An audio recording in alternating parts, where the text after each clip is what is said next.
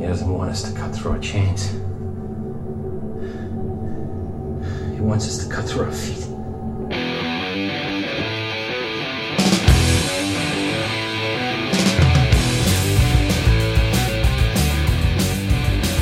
So before we get started today, I've got a grievance and a redaction. Uh-oh. Hello, and welcome to a brand new episode of Fascinated with Films. What's going on? Did you file the paperwork correctly for your grievances? HR should be coming in any moment.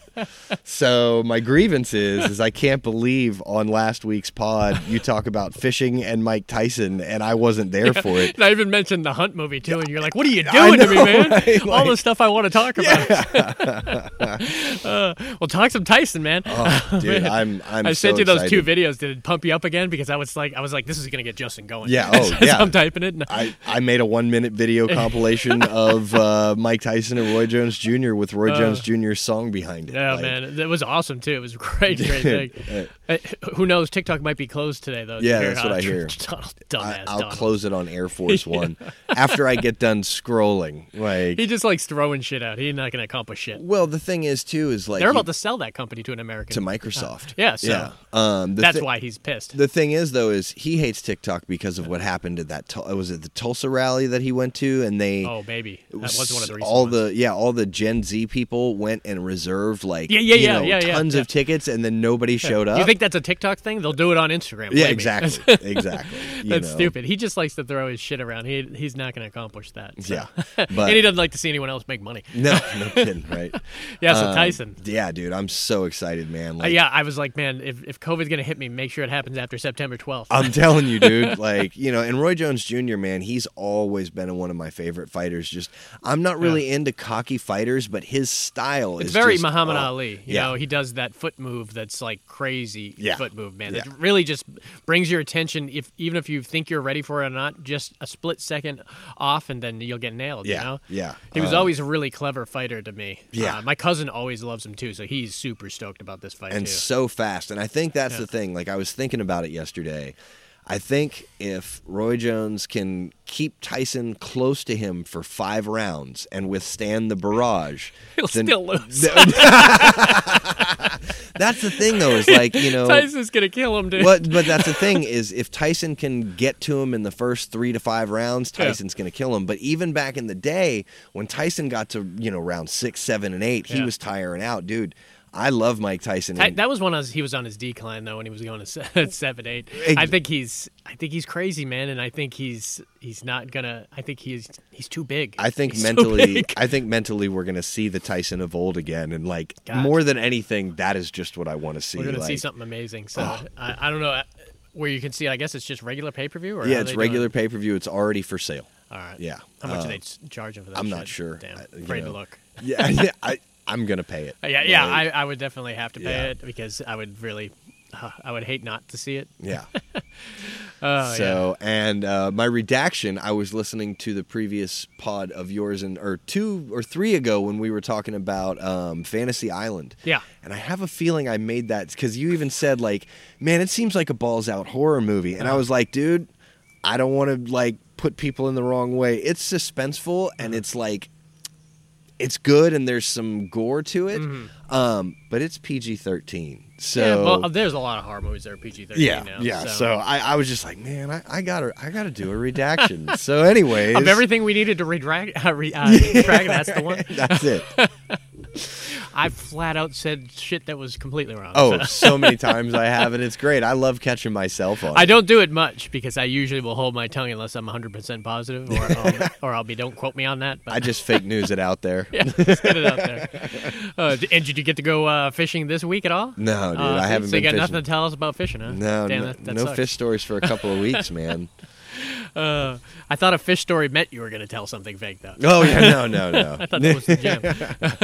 Yeah, here we're not doing a whole much. We've been we had so much influx of stuff coming in the house from Christina's moving her half her father's house up here. We've got like 3 weeks of nothing but moving shit around. So we've been moving furniture around all over the place, and it's been fun, but but grueling. Yeah. Yeah. Other than that, just watching movies. Yeah. Yep. waiting for my stimulus check. Maybe.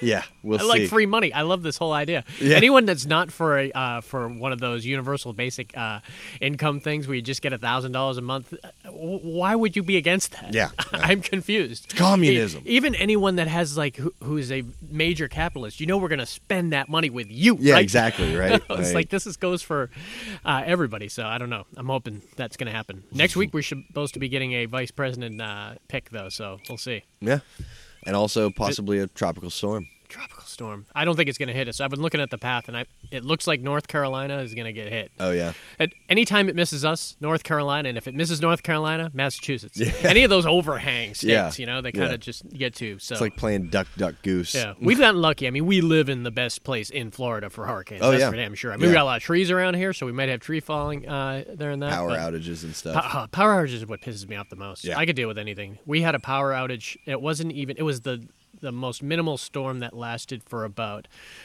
literally like 2 minutes. We had a storm come in. It was huge, and it knocked out our power. And usually I was like, all right, it's going to come back on 4 days later. Yeah. And I was like, we were dying. I mean, and half the time we were just going to Publix to get ice or getting dry ice, and had 3 coolers going because we didn't know how long it was going to last, and just Gotta trying get to a save generator. everything, man. Oh, it's horrible. I definitely got to get a generator. You just plug that outside, snake that shit through the window, and boom, you just live life. Yep. I know, being Florida, I should be doing that shit. Yeah. Otherwise, it's horrible. Oh, God, I was going to do it myself. I'm so glad you did it. Yes, some things that are horrible, or not horrible, to be honest with you, is the 2000s horror, man. I love horror movies, so I'm super stoked. My cousin's got to be stoked. He's like, what, did horror without me? Yeah. But yeah, I know this is a perfect category for me and you. Dave's not that Dave's not a horror guy, but I think he would be hard pressed to come up with a few. I know a couple that he could come up for the 2000s horror, but I think it's easier for us. And I'll go see any horror movies. I used to say I go see them in the movie theater. Now I'll just, if I hear that they're good, you Redbox, you rent them online or something like that. And these were ones. Most of these I think I saw in the theater. All but one of mine I saw in the theater. Did you see any of yours in the theater? Actually, only 2 of mine. Seen 2 in the theater? It's not bad. So these are exciting, man. These are really good horror movies, man. And I'm very thrilled that, because I've been a horror fan my entire life, and I'll talk more about it later because there's one on my list that kind of really kicked the horror genre in the ass, and kind of it's been done a couple of times. There'll be a horror movie that comes out that just like it. The horror movie genre will lag for a little while, and then something comes out, and you're like, holy crap, this changes everything. And really, the big one was Scream. When Scream came out, it was like, if you look at the years leading up to Scream, it was horrible for horror movies. Yeah. It was like nothing. They were like, skip the theater, watch it on video, no big deal. But when Scream came out, I saw Scream at least 3 times in the theater, and it was one of those things that everyone saw in the theater. I think I saw every one of those in the theater. I might have. I don't think I saw 4 in the theater, but I think I saw the first 3. I did. Definitely the first 2. Yeah, because, what is it? Wes Craven came back to direct 4. Oh, okay. Yeah. Maybe I did see it in the theater then. Yeah, so I was like, I'm definitely going to see that. Mm-hmm. All right, so I say we start right off, man. I got some good ones. You got some good ones. And you got some ones I haven't seen, so I'm always eager to hear, especially horror movies that I haven't seen before. At least one that I haven't seen. Yeah. I'm not sure. I'm already forgetting what I put on I there. think it's probably this one, and I'll go ahead and start off with this one, because this one I've been wanting to talk about for a while, but it's one of those that we couldn't really find the spot to fit it in, and this is 2009's The Fourth Kind. Yeah, that was the one, man. It's Mila Jovovich. Yeah, right? yeah. That's all I know about it. Yeah, Elias Koteas is in it. Will Patton. Elias, man. Will Patton's in it. Oh, I love Will Patton. Yeah. See, I thought Will Patton disappeared for a long time, and I just think he's been doing movies that I didn't know. Right? Because it sounded like he came back with that new Halloween movie, and I was like, oh, shit, Will Patton's back as the sheriff. I said, this is fucking badass. Oh, wait, is that the new one coming out? No, the new one, the Jamie Lee Curtis one that just came out Oh, last that's year. right. He was yeah. the sheriff. I forgot about that. And he was badass in it.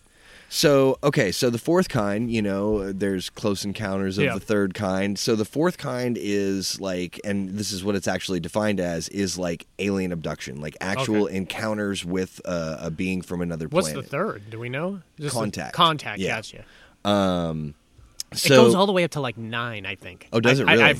I've actually heard a podcast where people were talking about all the different ones. When they I'd went actually real be deep interested into to hear that. Yeah, it was very interesting, and it might have been. It might have been the Dan Aykroyd podcast that I listened to with Rogan because he is obsessed with the fucking obscure and just this type of stuff. Yeah. So what's really like intriguing and interesting about this movie is not only is it based on like, you know, true story, true event type things, they actually have like the real footage from these people's events. Oh, so it's kind of found footage, but the found footage is real footage? And they plug them up against each other. Interesting. To see, and like they do it like the best that they can to reenact the scene. So as the scene is going on, they'll have the actual footage there, and you can see the reenactment going on in real time. So it takes place in Nome, Alaska, and you put any horror movie in Alaska, it instantly gets scary. I know, right? 30 Days a Night. Yeah, such a good movie. It was a good too. movie. Yeah, people sleep on that movie a lot, man. It's a really good one. So she's like a psychiatrist, psychologist. I always get the two, you know, confused, whatever. And I think one can prescribe harder drugs. Yeah, I think that's what it is. That's too. pretty much the difference. Yeah. I don't know if she writes prescriptions in this or not. But basically, there's like an obscure amount of like disappearances that are happening, and some people like she's talking with, and they all start describing these like similar events, like almost to the exact same thing. And she's recording their sessions, and so like, dude, there's some creepy scenes. Like there's one where like this guy like levitates in a bed. Oh, nice. And they show the real film next to it, and it like, you know, does that kind of like screen blurb out. And so like, you know, it makes you kind of like, you know what I mean? But so basically she's starting to investigate these people's stories, and they're all, and they don't know each other. They don't, you know, like, they're not like, let's all just make this up, you know? And the similar events are like that it happens at 3:33 in the morning, and they get woken up by this white owl with large eyes outside of their window. And like, I kind of want to talk about that a little bit, but it also starts to kind of give stuff away. So yeah, be a little spoiler for you. There's a lot of these I've realized that I gotta keep my spoilers under wrap. Luckily, I don't. This is the only one that I do. You know, and so as she's doing this investigation and like recording these events, and she's hypnotizing these people, and she's regressing them to their dreams where they're talking about these owls. And every time that they try and talk more about it, they start to almost like have seizures, but like they're coherent, and they're just so afraid that like she can't take them any further, you know? So it's like something's being blocked out for a reason here, you know? And you don't want to see what it is. Exactly. You know what I mean? And it's an interesting story. And so as she investigates, all of a sudden these things start happening to her. You know what I mean? And dude, it's a good movie, and it takes you for a good ride. It certainly didn't get a lot of love when it came out either, because I had heard nothing about it. Yeah. I might have heard, like, I mean, if it was in the theater, it must have been, like, briefly. It was in the theater. I think I could have possibly seen it in the theater, but it's been so long, I just don't remember. Milla Jovovich is interesting. I think she's a lot better of a reactionary actress than an actual actress herself. She had this, with me, I don't always buy it with her line delivery and everything, but man, when something happens and she reacts to it, she's really good at it. Yeah. Like if you watch her in like The Fifth Element, or even in a lot of the Resident Evils. Oh yeah. I just watched a whole documentary with where she was a part of on HBO called Showbiz Kids. It's Alex Winter from Bill and Ted is a documentary director. He does a lot of documentaries, and he did one all on child actors. Oh, wow. And he had all these child actors that we know about, that you know, like Todd Bridges from Different Strokes, or the Evan Rachel Wood from Westworld, Jada Pinkett Smith, and Milla Jovovich. They were all talking about the industry and how coming up to it that they all said the same thing. They were all like, I don't regret what I went through. And he says, but it's been rough. He says, you have no idea how, when you're that little kids. And they had the little girl who played Matilda. She was also in Mrs. Doubtfire, all grown up and talking about how it's just confusing as a kid. He says bet. one day you're not famous, one day everyone wants to take pictures of you and you're signing autographs. And That's crazy. They also have somebody in the documentary, like a new kid that wants to be the best with his mom taking him around to interviews, and you're like, kid, man, this is such a horrible industry, and it only works out for like 3% of the people that get into it. Yeah. So it's kind of crazy. But people forget that she's been in that life since she was a little girl. Yeah. I mean, she was probably 7 or 8. I remember seeing her on Married with Children episodes. Really? I don't remember that. She was a really good. She was like a French foreign exchange student that Kelly had to show around school, and then she started getting more attention than Kelly. It was funny. But then, she says her career did not take off until Fifth Element. Once Fifth Element happened. Oh, yeah. Everybody knew who she was. And then she did. And then she married. I'm not sure if they're still together, but she was married to Paul Anderson for a while, the guy who did Event Horizon and all the Resident Evils. Right. So I guess they met each other at the Resident Evil sets, and they got married and everything, and they've got kids. So I don't know what. And he might even have had a part in this movie. Do you know who directed this? Because I know a lot of his movies they work together on. I would like to give Oh, I don't even want to. Doesn't even say it. Oh, No, it's a it hard name? does. Yeah. Yeah, it ain't Paul Anderson. No, definitely. that I can confirm. All right.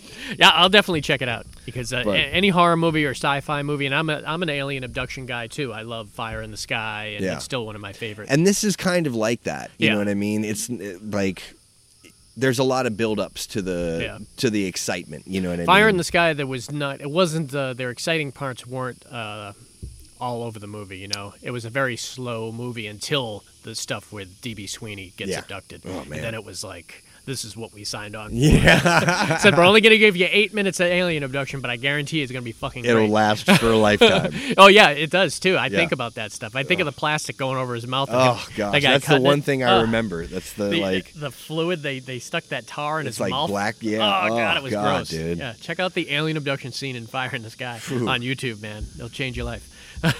All right, my first one, and this was the one I went a long time without seeing until I saw my cousin having all memorabilia all over his house with it. There's specifically the small figurine, and this was a 2007's Trick or Treat. It's Trick or Treat. Huh. And you would fucking love it. I need to let you borrow it.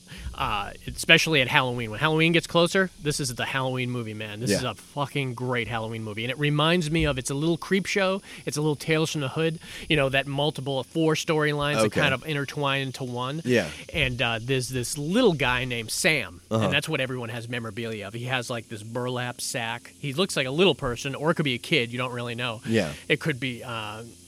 he's probably 3 feet tall, always has a pumpkin with him. He's got a burlap sack and almost what looks like prison fatigues, like that orange jumpsuit and a burlap sack. And he just watches stuff.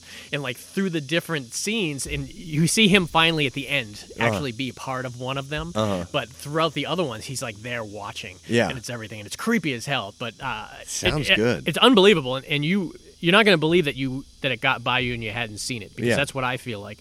And I'll just touch on a little of each of the stories, because they're intertwined beautifully, and they're also done in a way where the timeline is semi-fractured. So there'll be something where you'll see the neighbor screaming, and you'll see the guy look at the neighbor screaming, and he'll be like, "What the hell's going on in this neighborhood?" And then an hour later, you're in the house, and he goes to the window and screams, and you're like, "Holy shit, that's the connect." I love when they do that. And this was done really well. And so it starts off with Dylan Baker. Dylan Baker, man, let me tell you. Dylan Baker is a great character actor. I think he's awesome, but me and Dave always attributed him to one movie where he plays the pedophile. We've mentioned it before, where he was in that movie Happiness, and he played a pedophile who would drug he'd invite his his son's kids over and drug their tuna fish sandwiches and rape them. And it was a comedy, but it was still disturbing as shit. And every time you see Dylan Baker, you're like, oh, he's the pedophile. Yeah. But he's so great in other stuff that he's very accomplished. You would remember him from Delirious. He's the one that keeps deteriorating. Yes. Okay. Yeah. That's Dylan Baker. Dude, he's my favorite character. He's so good, movie. man. And he was great in Fido, that zombie one where they make him all in the service industry. And he's got like the pleasure zombie. Yeah. No, that's Tim Blake Nelson, who lives next door to him. He's the straight-laced guy. He was in that show Hunters that came out on Amazon. He played a creepy Nazi in it. He always plays a character that you cannot believe he plays. Yeah. In that 13th Hour that he played Robert McNamara, that was the Cuban Missile Crisis movie. So he's been everywhere. Well, in this movie, once again plays creepy. He's sitting on a stoop, and he just like hates Halloween. And you're seeing, like most movies with Halloween, it's like the town is exploded with it. Like it's like there's just been a parade. The best costumes you ever seen. Right. Every house has 20 or 30 people at it at all times. So that's how this movie was. Never-ending candy all supplies. Their extras were, it was just a Halloween party the whole movie, which made it really fun to watch it at Halloween for sure. And he has this little fat kid show up on the stoop with him, and he gives him a piece of candy, and all of a sudden the little fat kid starts puking up like chocolate and blood and everything, and he just dies on the step. And Dylan picks him up and brings him in the backyard, and he's just burying him in the backyard. And you're like, what the hell is going on? Is this guy just killing children? Yeah. So he's burying him in the backyard, and his own kid's in the window and says, "Dad, can I come out and eat some candy?" And he's yelling at him, and you're like, man, this is a funny satire too. So he's screaming at his kids while he's burying another child. Oh my gosh. And everything, and he's screaming at the ornery neighbor, and the ornery neighbor is Brian Cox. Oh wow. Who's always up to do weird, funny shit. Yeah. I had so much respect for him after he did Super Troopers. Yeah, absolutely. Anyone that would, because he's an accomplished kind of Shakespearean actor who played. People forget that he was the original Hannibal Lecter in the Manhunter movie, and he was so great as this in the as the ornery neighbor. We had a secret we don't know, and I won't tell it. So you had this whole thing with Dylan Baker going on, and then you have this really good thing with what's that actress that played Rogue in X-Men? Oh, damn, the one that could touch you and take yeah, life I know. out of you. She's really great. I know who you're talking about. I just don't know her name. Damn, what the hell is her name? I should know her name off the bat. I don't. She was also in True Blood. Anna Paquin. Anna Paquin, There very you go. good. Yeah, she won an Oscar when she was like 8 for that movie Piano. That Oh, really? Yeah, that Jodie Foster movie. Yeah. Yeah, she won the Oscar. I think she was one of the youngest Oscar winners. Oh, wow. If not the youngest Oscar winner. And she grew up to do a whole bunch of shit. I don't know what she's been doing lately, but she was in this, and it was a great scene where she's in like the adult teenage group or older teenager group who are having a party, and they're all dressed like she's dressed like Little Red Riding Hood, and her friends are dressed like Snow White, and they all got these great, very sexy outfits on, and they're going with their boyfriends and everything.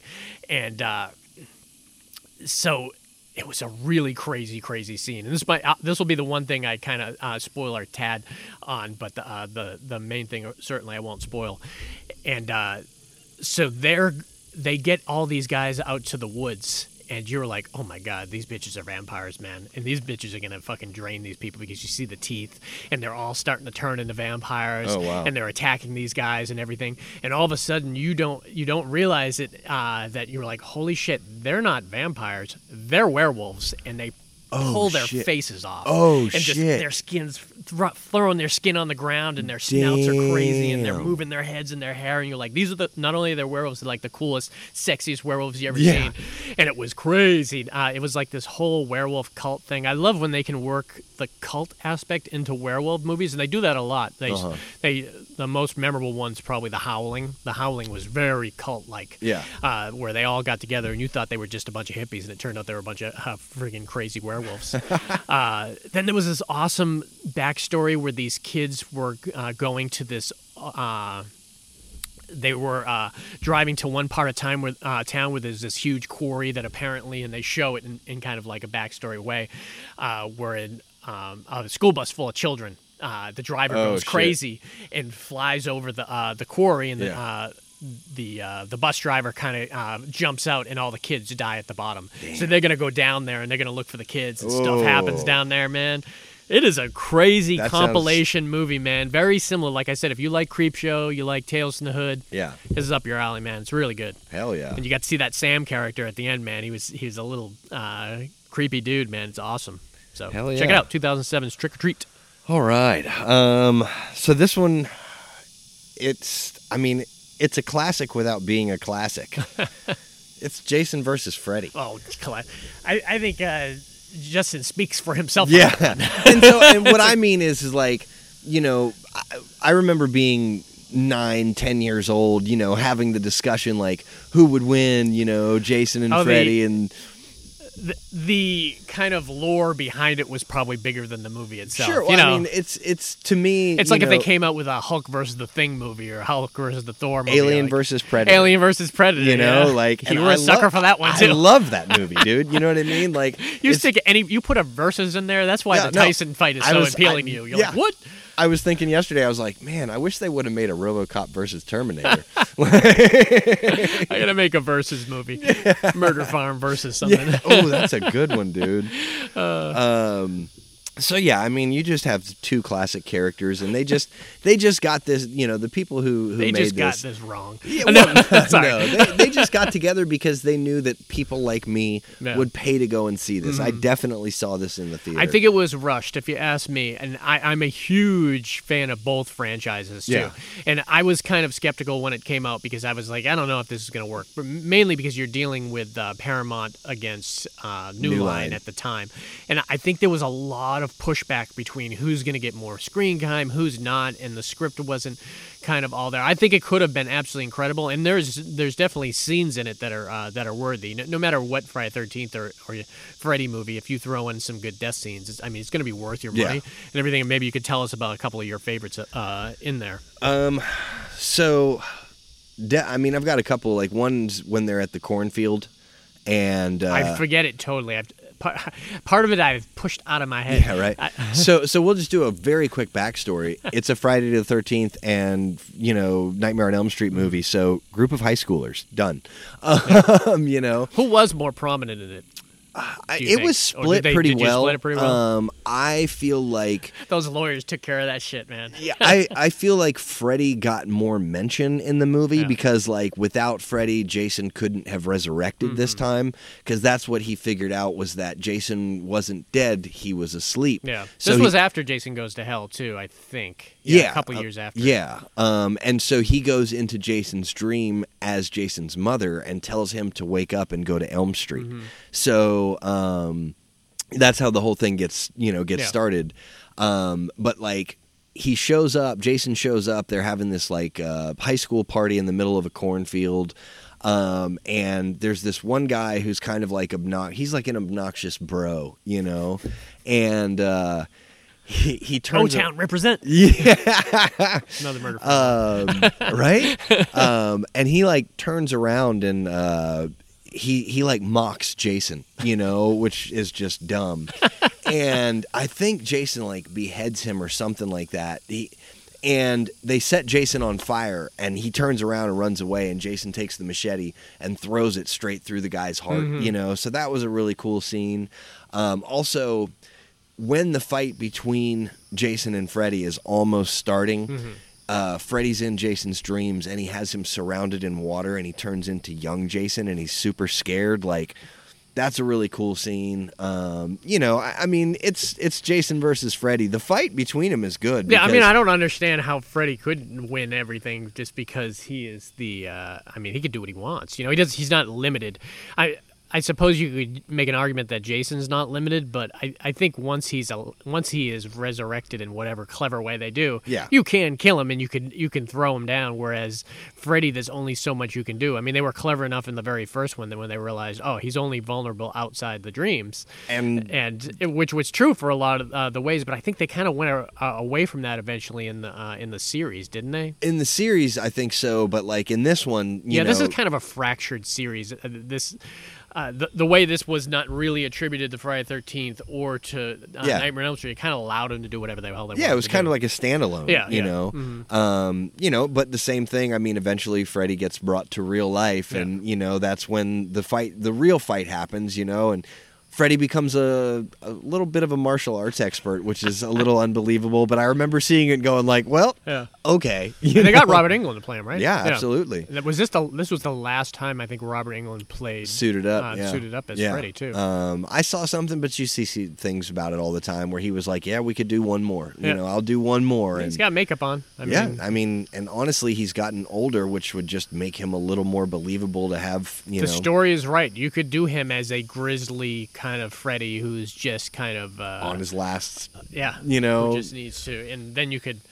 Or even like taking something that would revitalize him and then change that into a new Freddy. I was not a fan of the I can't remember the kid's name, the short guy that played Freddy in the reboot. Oh, I mean, I played Kelly from Bad News yeah, I Bears. can't remember his name either. Didn't like it. I liked some of the backstory that they decided to go on, which elaborated on like that whole thing where the town hunted them down and Yeah. brought it back to that whole this guy you guys got on T-shirts and everything. You know he's a child murderer, rapist.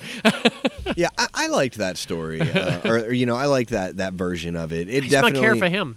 I think it would have been fine if you had brought in Robert Englund. You know, when you see that guy doing it for so long, it's really difficult. It's a little different with Jason when you have a mask on him, where you can't tell if that's not Kane Hodder under it or who the hell it is. Yeah. I mean, earlier in the series, you could certainly tell. You were like, man, the guy from number 3 doesn't look anything like the guy from number 4, because they had multiple different actors playing him until they realized, hey, why don't we stick with one guy for more than like one movie? But like most people who are Freddy and Jason fans, you got our money no matter what. Yeah, no, I love it's like the Tyson Roy Wood fight. exactly. You got our money. Yeah, we're in. Just get it done with. Just try to get it right. Yeah, exactly. And there were certain things they got right, and just too much stuff stacked against them. You know, I think they really needed an incredible script, or they could have flipped it in like this weird Tarantino way, or very similar to how they did it in. That's what made New Nightmare so great, is because they really went out of the box with that. And they were like, wait, I remember when it was explained to me, like the actors are actually playing themselves in the movie. Yeah. I was like, what the hell is that all about? I said, that is crazy and well thought out. Yeah, absolutely. And which, by the way, what's his name? The dad, the Yep, cop from I was going to mention him too. John Yeah. Saxton died about a week and a half ago. Yep. And I love John Saxton, man. I was very upset to see him go. And he was a horror icon, not only for Nightmare on Elm Street, but for Black Christmas. He was amazing in Black Christmas. And for a lot of us kids of the 70s and 80s, Enter the Dragon, man. People forget that John Saxton was a legit badass for a while there. Right. And got to like act with Bruce Lee. I mean, how many people got to say that I was in movies with Bruce Lee? Not many, you know, because he didn't. Bruce Lee Kareem didn't. Abdul-Jabbar and Bolo. Chuck Norris. I mean, other than that, there is not a lot of living actors that were part of that, or could even say it, because Bruce Lee acted with a whole bunch of nobodies. Yeah, you know? Jackie. I remember telling that Jackie Chan story though about the time Bruce Lee was making a movie and Jackie Chan was an extra, and he accidentally punched him for real. Oh, nice. And Jackie, like took the sympathy all day and just said it was the greatest day of his life getting punched by Bruce Lee. Yeah. Even though Brad Pitt kick his ass. Yeah, right. Worst movie ever. All right, we're going to go to the next one. We're going to go 2009, man. Just made the list. And this is the great Sam Raimi, man, who has lived his life in horror, the Evil Dead director, Spider-Man, so many great films. He even went off and did some great dramatic stuff like that Simple Plan, really great. Yeah. And this was 2009, Drag Me to Hell. God, I love this movie, man. Now, I think I saw this one, but you're going to have to refresh my memory. Sure can. There's a lot of it that reminds me of Thinner. You know, and Thinner wasn't done really well. That was a classic for nostalgia purposes and everything. But when you rewatch Thinner, it wasn't done well, and it was before its time. Really, they should not have remade it when they did, because now with special effects and everything, they could turn that guy into like 20. My God. Because in the book, I think he got down to like 35 pounds, which you couldn't do. Yeah. I remember when it was coming out, and me and my mom talking about it. We're like, how the hell are they going to do that movie? Because in the book, he got down, man. I mean, but it was very similar in that way, where he was cursed by a gypsy. That's what happened in this movie. Yeah. And I got to mention, and Sam Raimi is always tongue-in-cheek. If you remember, think Evil Dead 2, you know, where he cut his own hand off because it got evil, and then his arm was like chasing him around the cabin and flipping him off before it went into mouse holes and shit. Or then the what was it? The deer on the wall started freaking talking to him and everything and laughing at him. Similar to that in this way. A lot of that stuff from Drag Me to Hell, really reminiscent to Evil Dead 2. So what you've got is this couple, Alison Lohman, who I haven't seen in many things other than this, and opposite Justin Long, who Justin Long's obviously who it is. He's great in everything. Yeah. He plays that everyman really well. And he was great in Tusk, and I still remember him back from the PC Mac commercials that he used to do. Oh, yeah. I or love John him. McClane's sidekick. Yeah, I love him in Waiting. He's good in Waiting. Yeah, I haven't seen Waiting in a while. That's a the good Ryan one. Reynolds one, Yeah. right? Yeah. So what's going on is she works at a bank. They have a normal life. She wants to kind of advance her position at the bank. She can tell that she's really going against this one guy that the bank manager really likes, and that she's got to kind of go to the next level to kind of show off what she can do. And David Palmer is the bank manager, played brilliantly by him. He's awesome. I love when they put him in films. And so there's this one gypsy lady who comes in, and she's like late on her rent payments and everything, and they've already given her a couple extensions. Yeah. And she's begging the woman. She's like, "You got to help me. I'm going to be out on my ear." And so she says, "Let me see what I can do," and goes to talk to the bank manager. And the bank manager says, "Well, we've already given her 2 extensions." He says, "This is the type of hard decisions I was talking about when I was telling you about that raise you could get. So I'm leaving it up to you." And she goes into the other room and says, "We've already given you a couple extensions. There's nothing we can do. I'm really sorry." And she's like, "No, you don't understand. I'm begging you." She gets on her knees and she's begging her, and grabs her by her legs, and she pulls away, and she looks up at her and says, "You shame me." Yeah. And then they have to drag her out of the fucking place. Well, she feels obviously like shit, but she did the right thing, and that's what the bank manager said. I says, "I'm proud of you. You did the right thing. That's what you need to do. That's what this position's going to take." She's like, "All right, you advanced your career, but what is it going to come from that?" Yep. So then she goes and picks up she goes into the parking garage, and that old woman's in like the back of her car. Yeah. And she's screaming at her, and there's a whole scene where like she goes to punch her, and Alison Lohman's whole arm goes down her throat in like a comical way, and then she coughs it up, and there's a lot of weird stuff like that. And she kicks her out of the car, and they're having this huge balls out fight in the parking garage, where eventually it goes all the way down to the gypsy woman grabbing a button on Alison Lohman's thing and puts it up to her mouth and says, "I curse you." He says, "And soon you will be begging me to help you." Yep. And then hands it back to her, and just screams, and her teeth are like friggin' sharp, and she basically disappears. Yeah. And then from that point on, Alison Lohman's life is fucked up. And so I remember that, but I don't remember much about what happens. I remember starts the end. seeing shit big time. There's a great scene where she goes and has dinner at Justin Long's parents' house, and she's seeing stuff in the soup, and she's seeing stuff coming out, and she's reacting to it and screaming, and the family's like, "Who the fuck is this crazy bitch you brought here for dinner?" Because they all think she's crazy, and she's seeing stuff at the house, and she eventually has to go to like the I like to say the Candyman type character, because or the who's the guy who plays Candyman? It's Candyman. Tony Todd. There you go. Yeah. Tony Todd in like that Hatchet movie. He plays that classic character that knows everything. That is going to explain to you how things go. Yeah. Well, he goes to that character. He's the guy with he's like a little thicker, and he's got a beard. Remember, he was in Avatar. He was the one that put all those guys in the avatars and everything. You'd recognize him if you've seen him. He's a very famous looking character actor. Well, she goes to him, and he knows everything, and he's like, "Oh, you've been cursed, man, and you've been cursed with a bad fucking curse." And it's like a demon that's going to rip your soul apart. You have to get this thing out of you. And eventually takes him to this exorcist. And this part of the movie was awesome. It was probably one of my favorite exorcism scenes ever, because it went just like next level. And when you knew it was going to be crazy is they're all sitting at this like seance area, and you got this old kind of gypsy woman who's going to exorcise them. They have another guy that's going to help out there, and then they have the guy from Avatar that's there with her. And then they bring out a goat. A full-size goat. Yeah. And he's sitting at like the seance table with them. And the idea was they're going to draw the demon out. She's going to put the demon in herself, and she's powerful enough that she can hold the demon, and then she's going to put her hand on the goat's head. Right. That will go in the goat, and then the other guy will be there with a hatchet and kill the goat. Boom. Easy Done. as hell. Right. Sounds complicated to me. Yeah.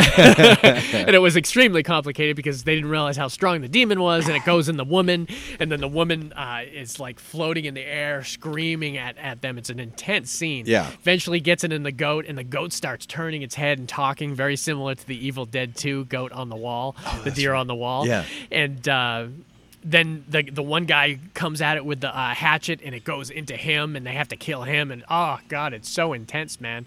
And it comes down to this like crazy, and I'm not going to spoil it, but it comes down to one of the most crazy, intense, chaotic endings that only last for like, it's like everything seems calm and nice, and then something happens, and it lasts for like 2 minutes. Yeah. And to the point where the music is so pumped, and then all of a sudden, boom, the title card, Drag Me to Hell, comes up, and you're like, holy shit. Yeah. That is how you end a movie right there. Yeah, man. if I'll just say something about a train station, right? Yeah. It takes place at a train station. Yeah. Ah, so great. Yeah. It was fun, man. It was one of those movies that was horrifying and had a lot of horror in it, but had the perfect amount of silliness to it that kind of made it palatable to really kind of swallow. And it had been a time where there wasn't a whole lot of, like, unique horror movies, and it took like one of those great horror classic guys. Like, I'm still waiting for John Carpenter to come back and that'd do be something, awesome. man, because he's contributing. I mean, he contributed with the Halloweens and stuff like that, even with the music and stuff like that. But I would love, because Wes Craven's gone, man. We don't have Wes Craven anymore. I mean, we still got, if you think in the horror great, we still have William Friedkin, who's famous for The Exorcist. We still got John Landis, who's not doing anything. I know. He's still got John Carpenter's not doing anything. These guys could come back with a killer story, man. I mean, they're visionaries. So Mel Brooks is still out Mel there. Brooks is barely. I mean, Yeah, get it out no. now, Mel. You lost your partner there. But yeah, 2009, Drag Me to Hell, man. Really good horror movie. You're a horror person. Yeah, I remember that being better than I expected Yeah, it to be. it was way better. I would say, like, expectation-wise, it was probably close to Happy Death Day. Yeah, I You loved know? Happy Death Oh, no, Day, I though. did too. Yeah. You know what I mean? But it was just kind of like one of those, like, all right, I'm going to check it out. Yeah. And then afterwards being like, man, I'm glad I watched watched the that. second one. Did you watch the second Happy Death Day? Yeah, I did. It was clever. It wasn't as good. Yeah. It wasn't as good, but I Yeah. liked seeing those characters again. But it was so all over the place time-wise where Yeah. you're like, you got to enjoy it just for that. Yeah. Uh, It was more fun than You're anything. getting berated by some shit here. I know, right? Something always happens outside in the backyard pod. Welcome to Something's Florida. falling from the trees in Florida. I don't know what it is. It's not money, I'll tell you that much. All right, so this next one is 2002's 28 Days Later. 28 Days Later, Yeah, man. this is classic. I know I'm- we've mentioned this before a couple of times, but I mean, Hey, I'm all about talking about 28 Days Later. I go back and forth which one I like better, 28 Weeks and 28 Days. They To both me- have so many great elements. You to almost me, it's 28 Days. Really? Yeah. God, I keep going back, and I'd have to watch them back and forth. There's so many elements that I would miss from one and another. I love the actors in 28 Days Later. I mean, you got Brandon Gleeson, Cillian Murphy. Yeah. There was a lot of, what's his name? Christopher Eccleston, is that his name? Yep. And he was so great in this. Yeah, why don't you tell us a little bit about 28 Days Later?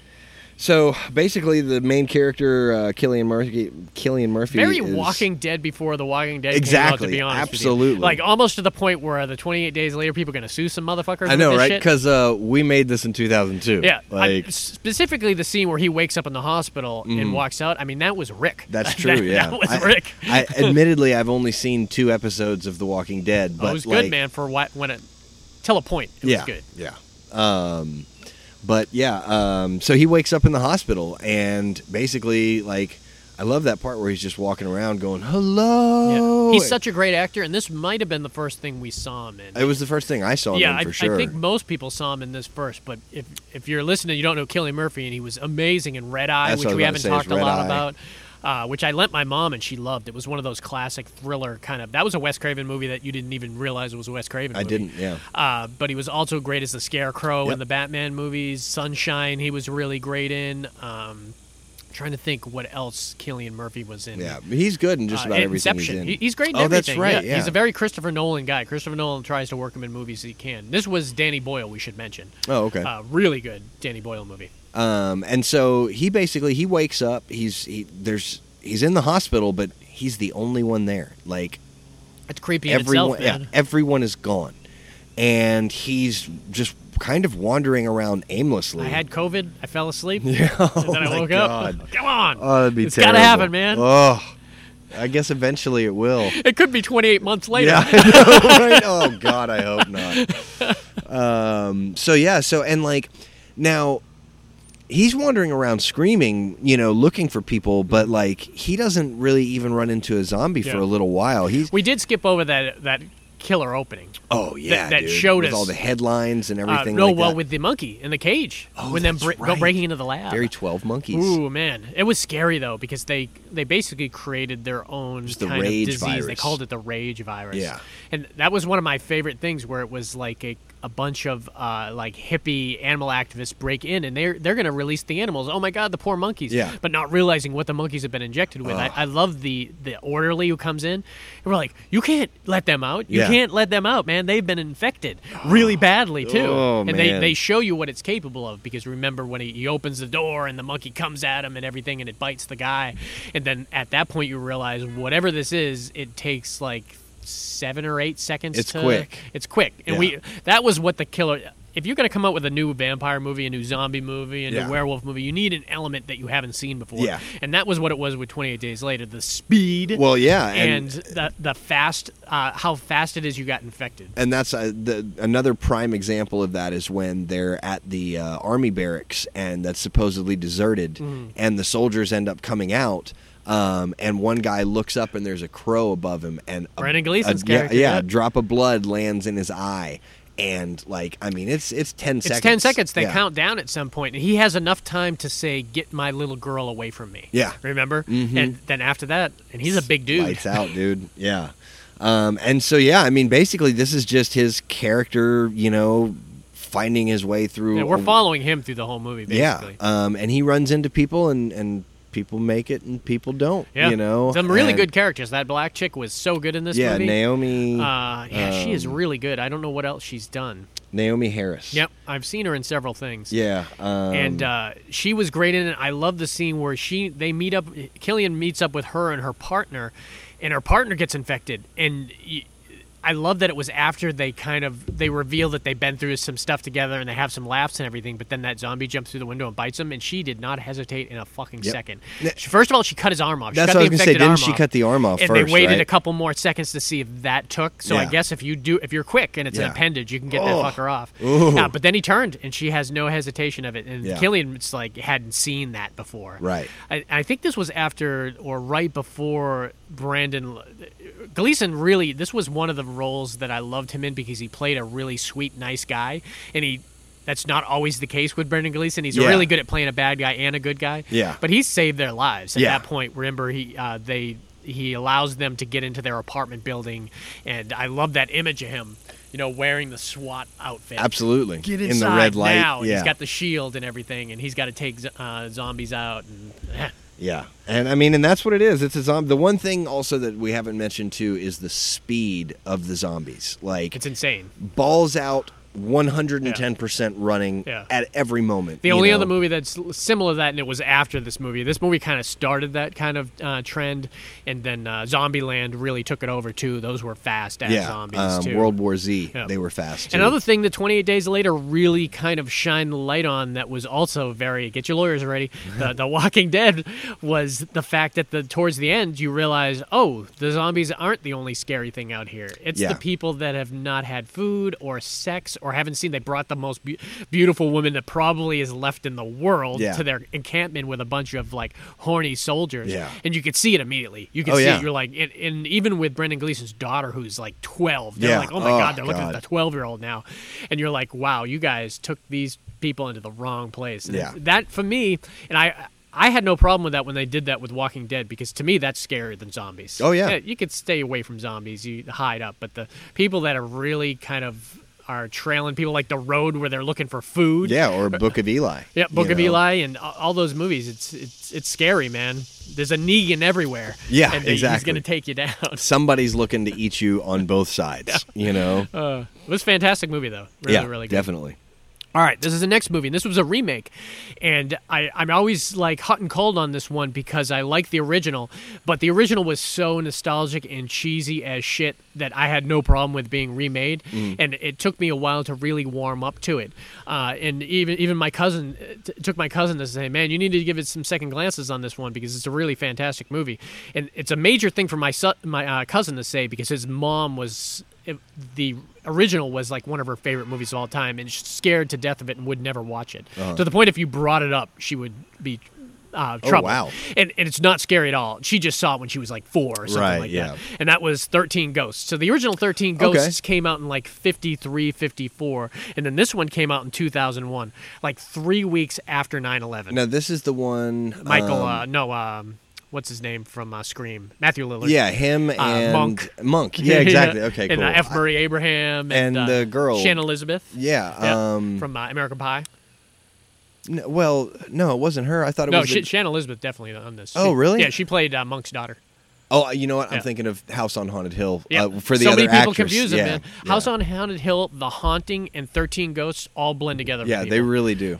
I don't know why. They're very similar. The actors are very similar, but they really, if you watch them, they're really nothing alike. Right, yeah. Well, the original 13 Ghosts, and I'll give you a little kind of thing, because they did give it a good kind of homage in several ways in this, and they updated it clearly that needed to be updated. But like I said, if you watch that old one, cheesy as hell, man. Oh, I yeah. mean, it's like watching Leave It to Beaver horror movie. And it's all about it's William Castle. It's an old school. They're all living in this house, and the house is haunted by like 13 ghosts. And Right. you don't know who the 13th is, but they're showing the 12th one. And actually, the ghosts that they show, it's very similar to the Haunted Mansion ride at Disney, Yeah. where they look like they're in the car Right with there you. with you, That's yeah. how it was done. It was done with that like projection type style. But you could tell under the projection there was some good makeup there and masks. It was creepy, and you saw headless people that were just continuously chopping like meat in the kitchen. When you went Right. in the kitchen, you saw that and everything. And you could only see them when you had glasses on. So Right. you could be standing right next to one of the creatures and not realize it until you put the glasses on. Yeah. Well, that element they left in it, which I thought was ingenious. Yeah. What they updated it was the house was like high tech. Oh, yeah. Like crazy high tech. Well, the movie started out where F. Murray Abraham is like this crazy adventurer, and Matthew Lillard is and if you don't know Matthew Lillard, he's the really funny guy from Scream. He was great in SLC Punk, Hackers, so great. He was good in that new show, Good Girls. I love Matthew Lillard. It brings a lot to it. They usually cast him in a role really well where he could play that, I'm feeling woozy over here, man. That kind of stuff. And he has one of my favorite lines in this movie, too, where he explains to them that there's ghosts in the basement. And they said, oh, let's go to the basement. Yeah. And he's like, did you miss the point where I told you there was a fucking petting zoo down there? Really funny. He had so many great one-liners. So you got F. Murray Abraham and Matthew Lillard, who's like a psychic, and Matthew Lillard is helping F. Murray Abraham find these 12 ghosts. Right. And he doesn't even realize there's a 13 ghost. And apparently there's a 13 ghost, and if you get the 13 ghost, it opens a realm, and hell opens up. And Yeah. that's kind of what F. Murray Abraham wants to do. He's kind of the end of the world type guy, and Matthew Right. Lillard's helping him, but doesn't realize that. So at the beginning of the movie, we're seeing him capture one of the ghosts, and then it goes ahead, and you realize they show I call him Monk, but I guess it's Tony Shalhoub. Yeah. Tony Shalhoub and his family. His daughter is Shannon Elizabeth, which is confusing because they almost looks like it should be his wife when you're seeing them interact together. Yeah. But when you're really thinking about it, you're like, all right, I guess he could be her daughter. Yeah. His daughter, and Bluff they're Tooley. living in squalor. They have this really funny black girl who works at the house with the kids and everything, and is kind of the housekeeper. And you could tell that they're unhappy with their living conditions. It's all cramped and everything. And then all of a sudden, they get a note from they get a lawyer, shows up at the door, and Yeah. he says, "Oh, I got your uncle's will here, and you've been left in your uncle's will, and I'm going to play it for you right now." Yeah. And he plays it for him and says, "Hey, I'm leaving you my house."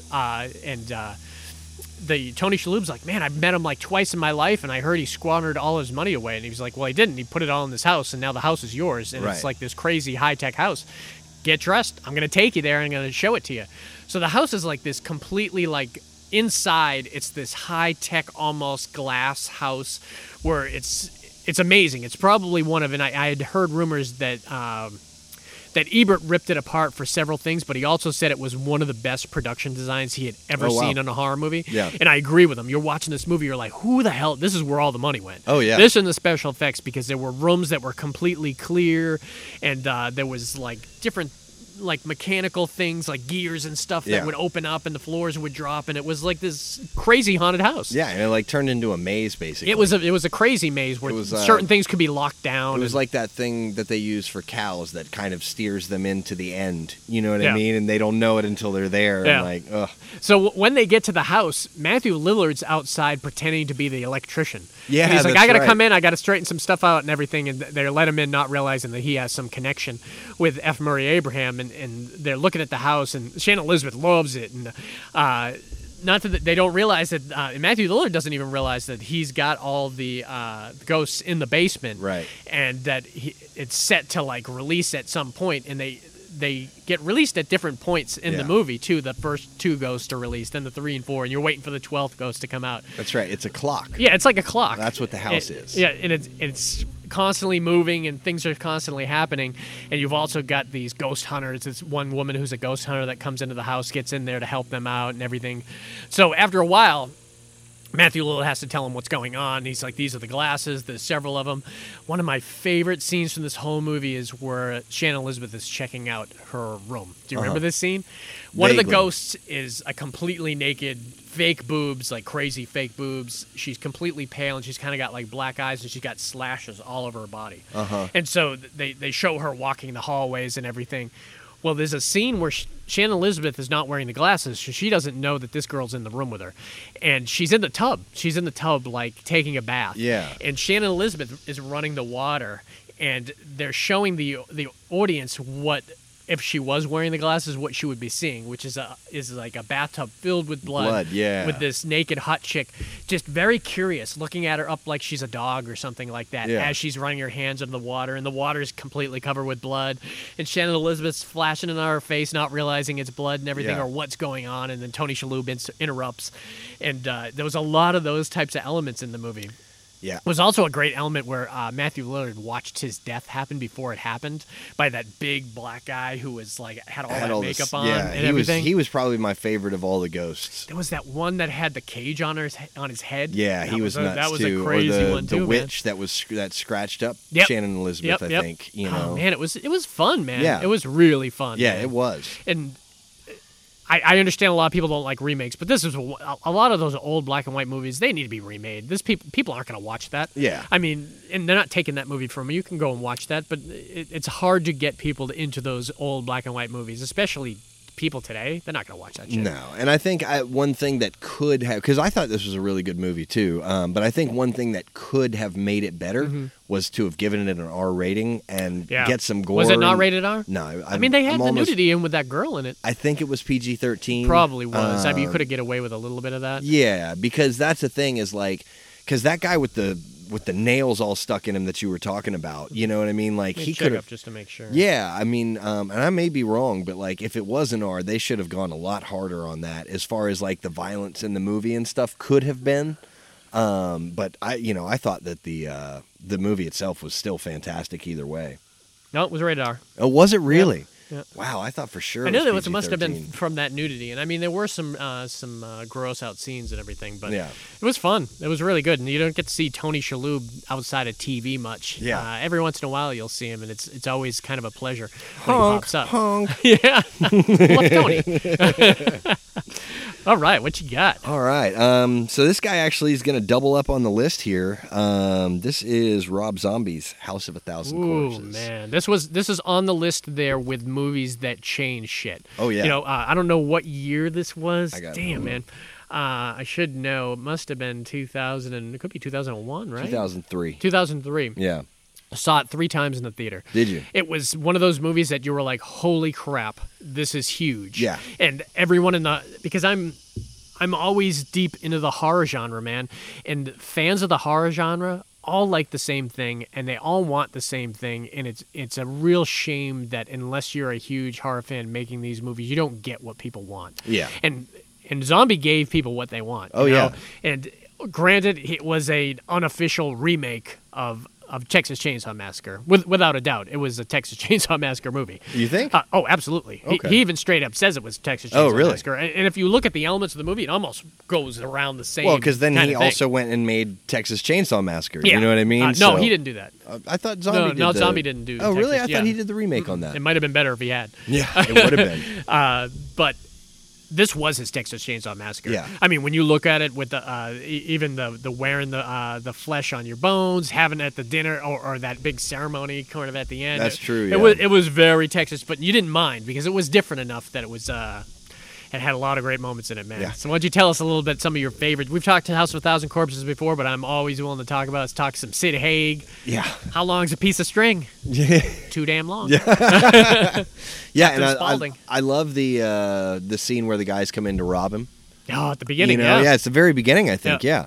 They come in to rob him, and then the little guy who's Yeah, he's great in Michael Pollard. Yeah, Michael yeah. Pollard, man, he's really good. Yeah, he's old school, man. Yeah, he well, was he's- in Bonnie and Clyde. Oh, and really? A lot of old. He's school in stuff. Scrooge too. Yep, Scrooge. He was really good in Scrooge. yeah. he played one of the bums.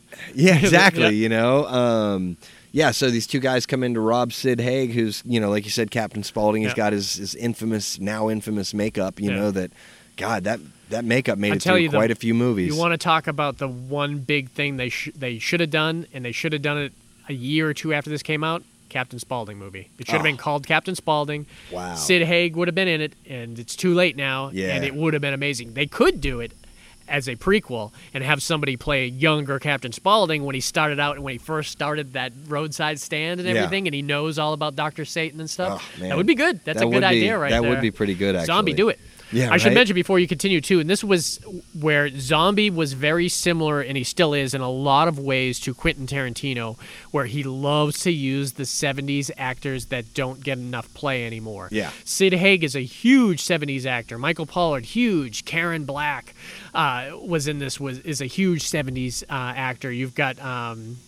what's the guy who played the sheriff in it? He was really good because he's from Henry Portrait of a Serial Killer. If you mentioned his name, I'd be able to confirm it. I'm looking for it here. I know Otis is in this one too, right? Otis was in this, but he wasn't as huge. I mean, he did Texas Chainsaw Massacre 2. That was his big thing. Otis was in this. Otis is his character in this. Yeah, that's that's right. See, sorry. Yeah. You're not wrong. Yeah, I can't think of his name. It'll come to me. Yeah, He was really good. He was in Henry Portrait of a Serial Killer. His partner was Walton Goggins, who was awesome in everything. Yeah, I'm not seeing him on this particular list. Also had a couple actors that were up and coming that hadn't hit it yet. The guy from The Office. Rainn Wilson. Yeah, Rainn Wilson. It also had Chris Hardwick. Right. Before he became famous on that Talking Dead and the podcast, The Nerdist, and everything he was in. Also, Matthew McGorry played Tiny. Ah, he's so good. Dude. I never knew his real name. That's Yeah. great that you mentioned his real name. He's incredible. And Big then, Fish. He's great in Yeah, Big Fish, dude, man. he's so great in Big Fish, and I'm so glad they gave him that such role. He's such a lovable character in everything he does. It's like he can't Even play. a balls out, Even in this. gore fest horror movie. Yeah. You know, he's just the way he's just amazing. Yeah, we should mention this isn't a horror movie for just anybody. This is like Yeah. This is bloody. This is next level horror. If you got to be a next level horror guy to really fully enjoy House of a Thousand Corpses. And I mean, you know, and I thought Sherry Moon did a good job in oh, this I too. loved her. In She this. was. She I was loved her. really I'm not good going in to talk this. smack. If you were to work another zombie movie, maybe I'll talk smack We'll about it. see. Yeah. But I loved her in this. Yeah. Not only was she like unbelievably hot in this movie, I mean, she was unbelievably crazy. she was crazy. Yeah, And that voice and the laugh, it just got old after a while. Right, But it yeah. wasn't at this point. Again, it was like, you know, her character Good story, remained Goober. the same. Yeah. I say that to my wife all the time, and she has no idea what I'm talking about. Why'd you call me Goober? I'll keep your secret. So again, you know, now this is just group of teenagers or mid-20s, you know, group of kids coming along, and their whole point is they're going across the country finding like weird side of the road type places. So they come in to Sid Haig's shop, who has a ride, and I can't remember the name of the ride. Maybe it's like Hall of Murderers Yeah, or something like like that. that. But he tells them, you know, about the infamous Dr. Satan. Oh man, Dr. Satan! Dr. Satan! you know, I love this movie, man. Oh, dude, no, it's good. It's so man. good. And he takes them on the ride and everything, and they come out, and you know they're really excited, and he does say during the ride that the tree that they hung Dr. Satan from is like not more than a stone's throw away from here, you know, and so they end up leaving trying to find it, and I think that's where they pick up Sherry Moon, isn't it? Yeah, well, they get the flat. No, they pick up Sherry Moon, and then they get the flat because the Native American guy shoots the tire out. That's right. Yeah. And then they break down, and she's like, "Oh, my brother has a car. He can come pick us up." Yeah. And that's when it happens. That's when things all start going. And you're right. At that point, it is very Texas Chainsaw Massacre. Yeah. you There's know? a lot of elements in it. Not that it's not a straight up fucking steal, But it's got that element. Yeah. You know, the dinner scene is there and stuff like that. But I'll tell you, man, and you know, obviously, one by one, terrible things, you know. Crazy, man. Once they get them, and you see Sherry Moon kind of ruthlessly, her and Otis just. it's almost the dialogue that's even more creepy than It anything. is because Yeah. they're so normal with it. They're so normal with Like it. you It's could tell these guys are killing everybody that they come across. everyone. And they have a great time doing it.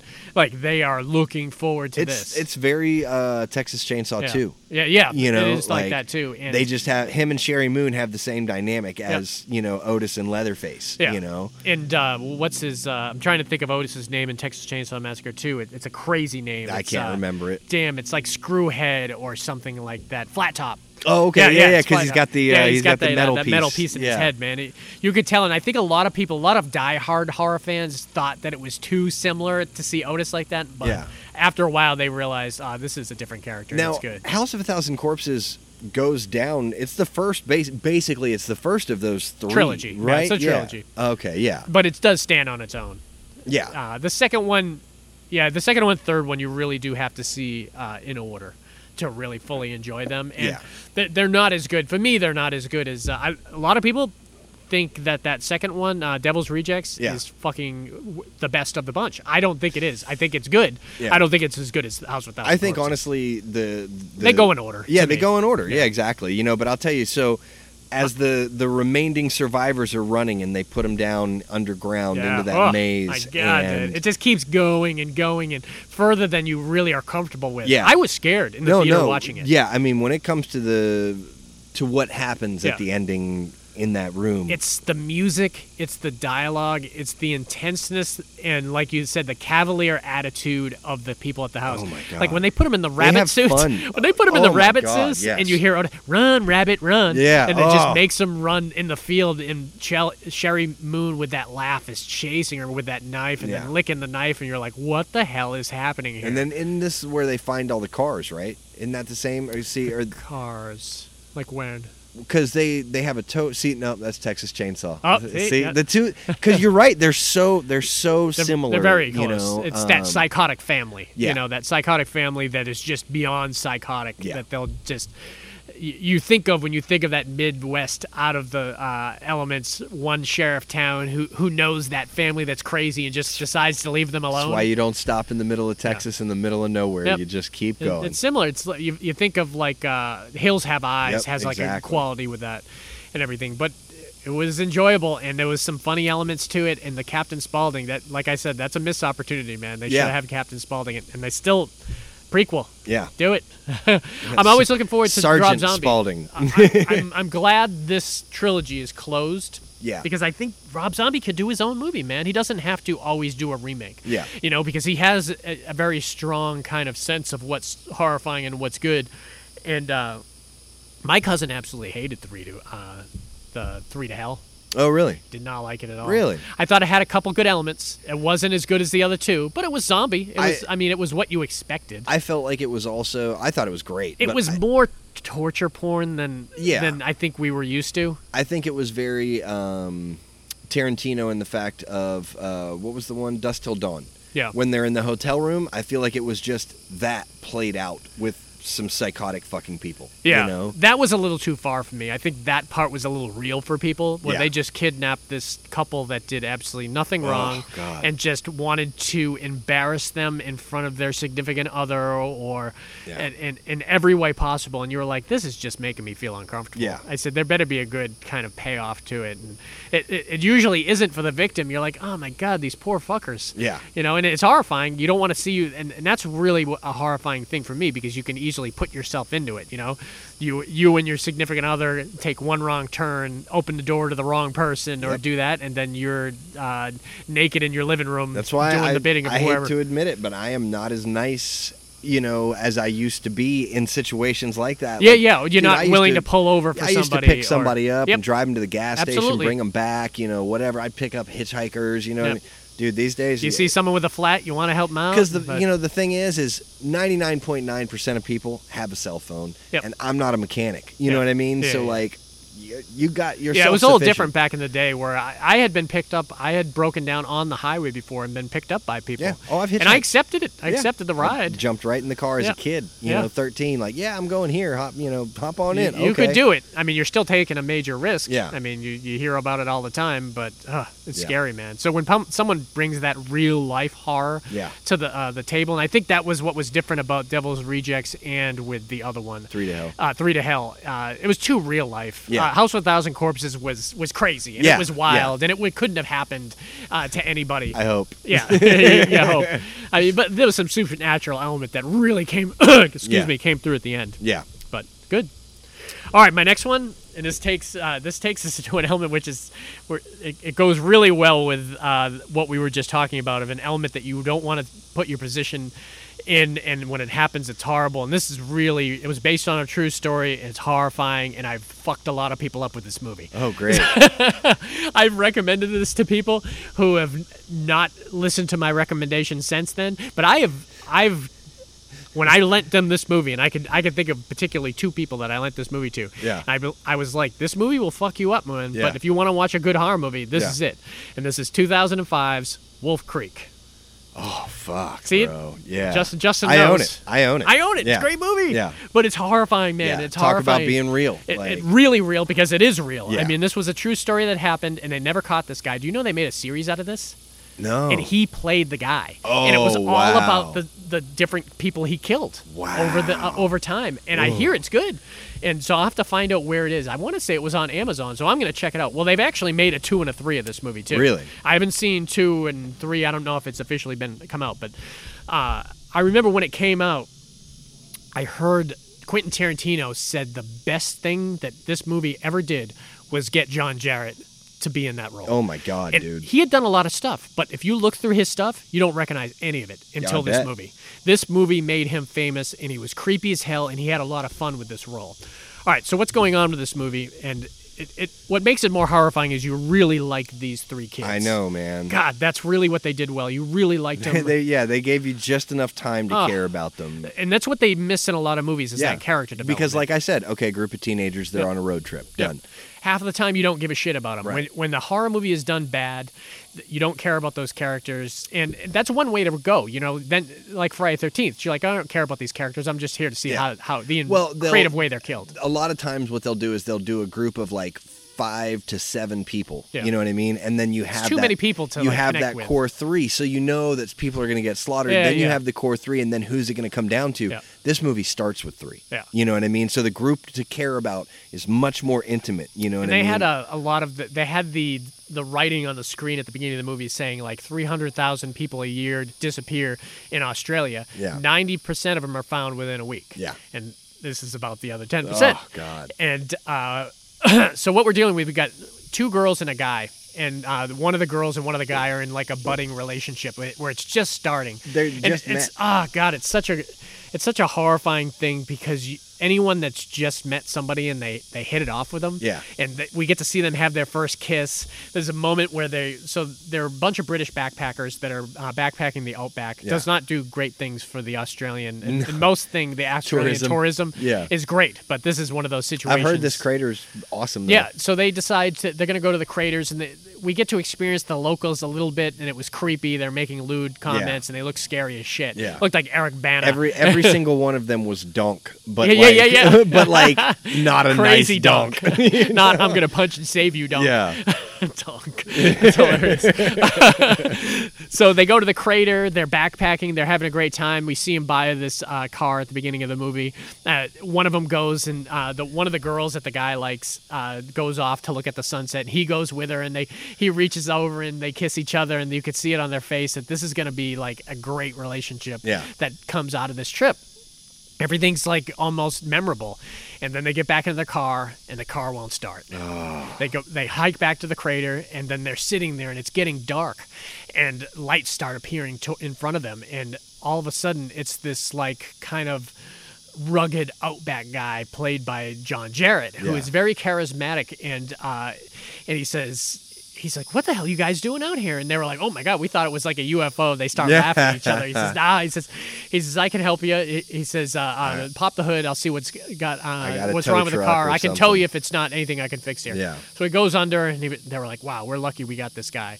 He's like, I can tell you into my shop. I live about I live a half hour or so away. I can tell you in there, I can get it fixed. And they were like, man, we don't have any money. And he's like, don't worry about it. I'll hook you guys up. No problem. And then he puts the chains on the car, and basically he's got him. Yep. He's got him at that point. They're not going anywhere. So he drags him to the house, and it doesn't start right away. You know, he takes him, and they have like a drink over the campfire, and they're talking about the campfire. Yeah. And one of them starts saying, like, playfully making fun of him, doing like Crocodile Dundee jokes. Right. And he turns. You know, and he just stares at him and is quiet. And then they're waiting for the other guy to talk, and you could tell that there's like uncomfortable silence happening. Yeah. And then he breaks it up, and he was like, the guy's like, what do you do for a living? And he was like, I tell you, but I got to kill you.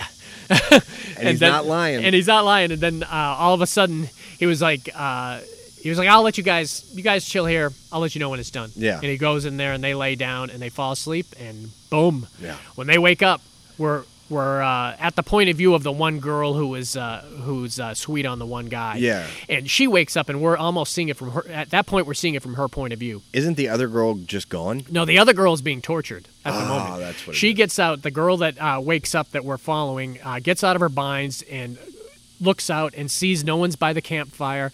And she hears screams, so she goes over a shed, and she's like doing like one of those peeper type movies where she's looking through a hole in the shed, and she's watching it happen. And her girlfriend's like tied up, covered in blood, screaming bloody murder. He's standing across from her with like a black wife beater on and like the biggest knife you ever seen in your life, and he's just manipulating her and torturing her and saying shit to her and grabbing his crotch, and you're like, this is not gonna fucking end well, man. Yeah. And from that point forward, it's just it's horrible, man. Yeah. You really want these guys to survive. Yeah. You know, and there's a couple really key moments in it that really kind of when he what's the line he tells her, man? Head on a stick. Head on a stick, man. Oh, dude. It's a brutal moment. Yeah, it's a brutal, and I think that's the moment that fucks people up a lot of times. Yeah, and I don't even want to talk about it only because like that is like a surprise kind of moment. Yeah. You know what I mean? And like like you said, and I'll tell you, one of them does get away. Yeah, I'll give you that because so they do know what happens. It's not one of those things where they have to guess what happened. Right. One guy gets away. A lot of the stuff was circumstantial and everything, and this guy never kind of got convicted for all these horrible things he had doing. So it makes sense that they would do a 2 and a 3. Yeah, absolutely. And there was always there's still lawyers there and cops there that are completely convinced that something Mitchell was the guy's real name. Yeah. Well, the guy John Jarrett plays is a real guy, so I was kind of excited when I heard that they made a series out of it because it makes sense because.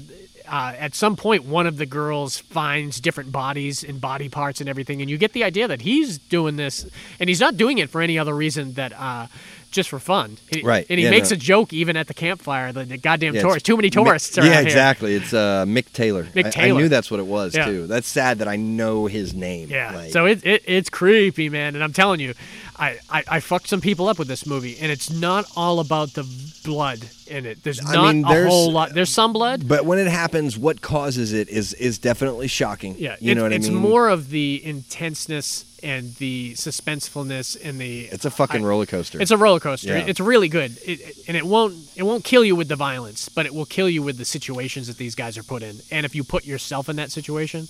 Like, if you don't ever travel overseas, you're probably good. You're probably good watching it. Dude, I had somebody the other day ask me if, like, they're friends of a friend and we've become friends on social media. And he was basically like, so when are you coming to visit? And he lives in another country. I'm not going to say the country, you know what I mean?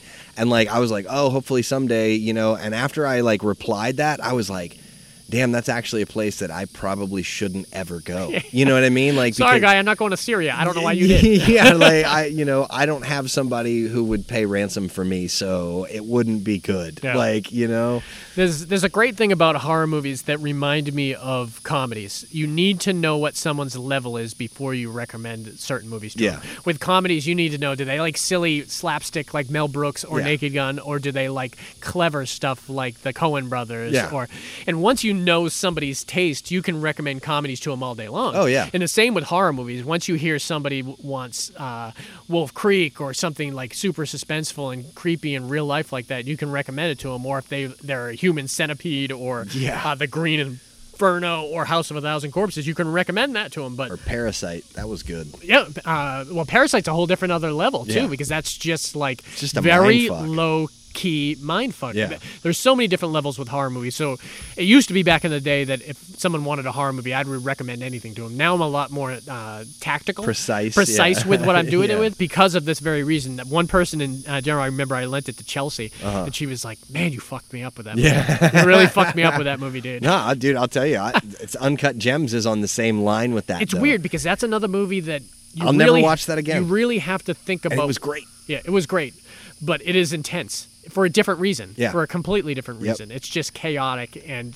But the level that it took me to, Yeah. and the level that it ended up at, I was just like, "Oh fuck! I will never ever watch this again." It fucked me up. There's even another movie, and taking it back to the comedy for a second, I lent my mom Noises Off. Oh yeah, And Noises Off is chaotic as hell, man. Yeah. You forget how chaotic it Man, is. I miss that movie. And it's a great movie, but it's one of those movies that it's not like you just sit back and you enjoy this romp. It's fast. It's fast paced and what is it that's in the snack bowl? Is it caviar? Or... sardines. Sardines. Sardines. Sardine. It was fun, man. But once again, you got to know somebody's level. Like I lend my mom movies like every 3 weeks or so. I send her like 20 or every month or so. Yeah. And I know what she's gonna like, and I know what she's not gonna like. Right. So it's a lot easy. It's easy for me, and my success rate is like 96%. I don't get many. I've only had her come back with 5 movies that she didn't like. Yeah. And there's so many movies that are like, oh, these are some of the best movies I've ever seen. I'm gonna watch this twice. Yeah. Before I return it to you.